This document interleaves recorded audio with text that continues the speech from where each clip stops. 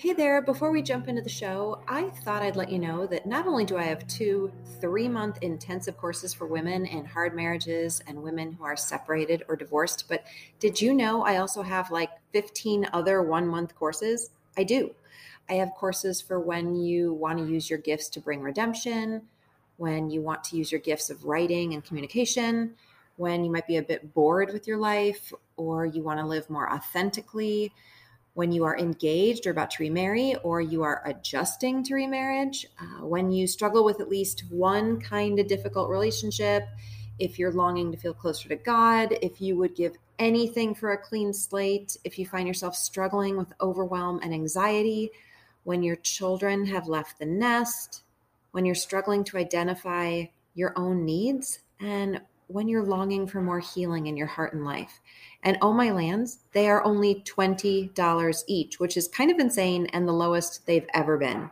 I will put a link in the show notes for the list of topics and how to register.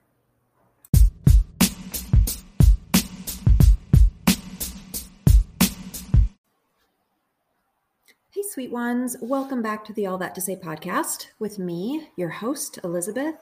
On this podcast, we talk about the hard stuff. A, because I've been through a lot of it. B, because most of you have too. And C, because I believe that we have a God who is present with us in every season, like actual seasons or metaphorical seasons. So today we're going to talk about when we get the seasonal blues or blahs and some tips to help us feel a bit better.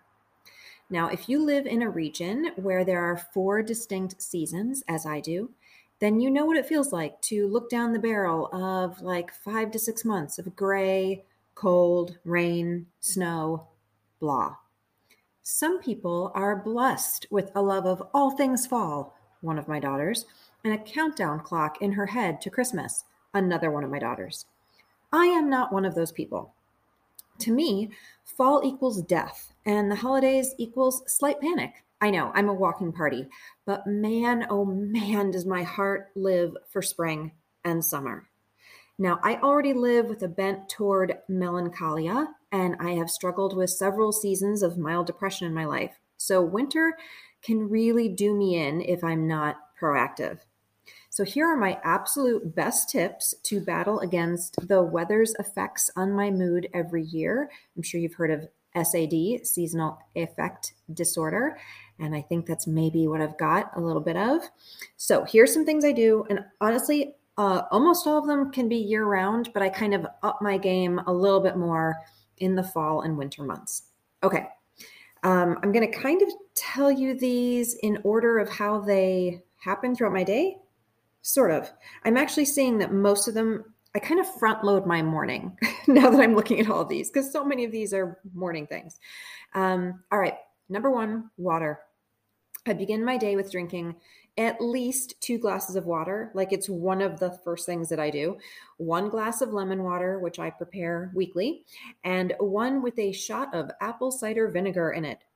We all know that water is supposed to do wonders for our bodies, but beginning your day with it kickstarts your whole system. So up your water in the morning and throughout the day. Supplements. Okay. Check with your doctor because, I'm not a doctor, but I take a few handful, bazillion supplements, but vitamin D has been my go-to for that little extra when the sun isn't shining anymore. Rituals.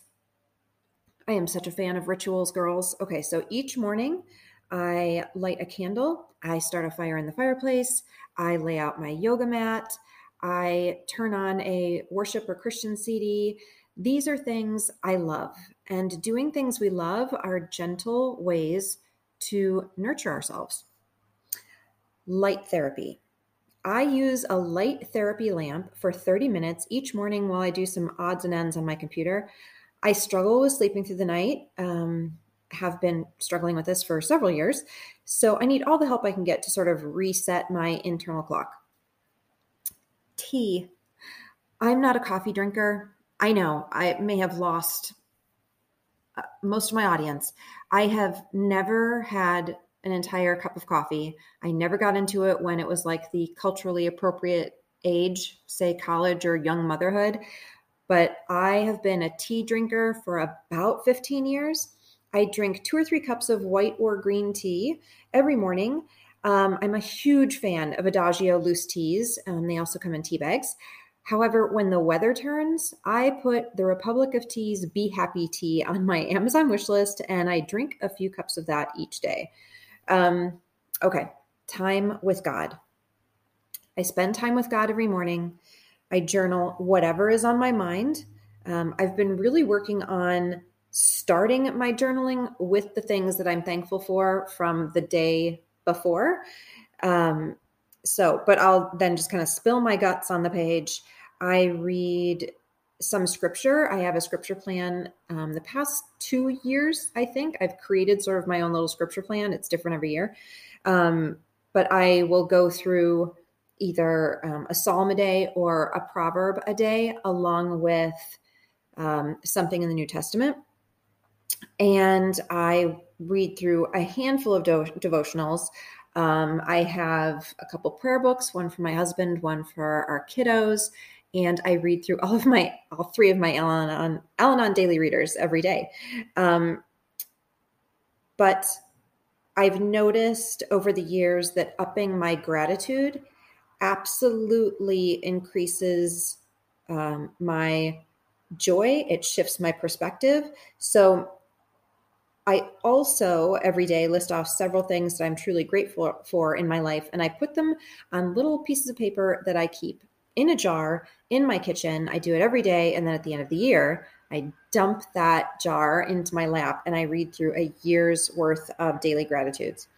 Also, outright asking God for the joy of the Lord to replace your sadness is a great practice to get into. Okay, next, eat better. I know. Okay, I know you've heard me talk about this. Every day now for almost 15 years, I've had a smoothie for breakfast or lunch or both with lemon water, banana, kale, spinach, blueberries, flax, and chia seeds. Oh my gosh, I throw so much in there. Sometimes apple. Sometimes I'll throw in lemon slices. What else? Greek yogurt, avocado. And I add various supplements. Right now, my favorites are from Your Super. And also upping that smoothie to 2 or 3 times a day has also really kept me from getting sick in ages. Okay, rest. If my body needs a nap, I now take one without guilt. Several years ago, I read that 26 minutes is the ideal nap. And no joke, ever since I heard that, I'm not kidding. When I lay down, I don't even need an alarm. I am up in 26 minutes or less. However, you don't want to nap too long or too late in the day. It might interfere with your nighttime rest. And a tip that has helped me quite a bit for sleeping through the night and waking up rested, a tip we've all heard. And even though I do this, I'm still struggling with my sleep, but that's more menopausal than anything else, is a consistent bedtime and wake time. I used to be all over the place with both of those, but I've really tried to line up with my husband's bedtime and wake up schedule, and it has made a difference for sure to have that kind of routine. Okay, exercise. I know. So I do 10 or 15 minutes of stretches in the morning, and I walk every day. Yes, even when it's like literally, and I'm not exaggerating, 16 degrees below. It might not be healthy. But anyway, so I used to do like 20 minutes in the morning, and now I'm up to 1-hour walks. I'm sure that will change as we head into the colder weather. I will not be able to stand 1 hour outside at a time, but it helps. It really does help with my mood. I also love a few minutes of dancing and loud singing with my earbuds in. Instant mood booster, I promise. Staying connected. I try to see at least one person outside of my husband, at least one person I love every 2 weeks or so. But the weather can make us like turn inward even more. I'm an introvert. COVID messed with my anxiety. So some things that I do these days, I try to make sure that I text my husband and my girlfriends and my kids maybe a little bit more during the indoor months. I Zoom with my girlfriends at least once a month, and all of those are good ways to keep connected.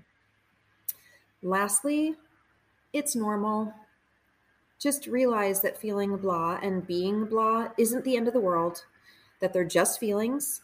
Show yourself grace and gentleness. Remind yourself that spring will come again, like literally and figuratively, and this season will pass. But if it doesn't, or if you think it's more than just the winter blues, consult your doctor for a checkup, especially if you have not been to the doctor in a while, and maybe make an appointment to talk with a counselor. Okay, I'm going to post a link in the show notes for how you and I can work together, if that would be helpful for you. For you can find a therapist, along with several of my courses, because that might help you stay out of or get out of a funk, as well as all the things I listed, like the worship CDs I would recommend that I love, where I get my candles, the light therapy lamp, the tea, all that jazz. I will put links in the show notes to all of that. And most of those are affiliate links, just so you know. Also, as always, if this episode or podcast has been helpful to you at all, it would mean the world to me if you would consider sharing it, subscribing to it, supporting it, rating it, reviewing it. And thank you to each one of you who have done even one of these things one time. It means the world to me. So, sweet ones, all that to say, no matter where you are in your mental state during this season, you are the unconditionally beloved daughter of God, and He is so delighted with you.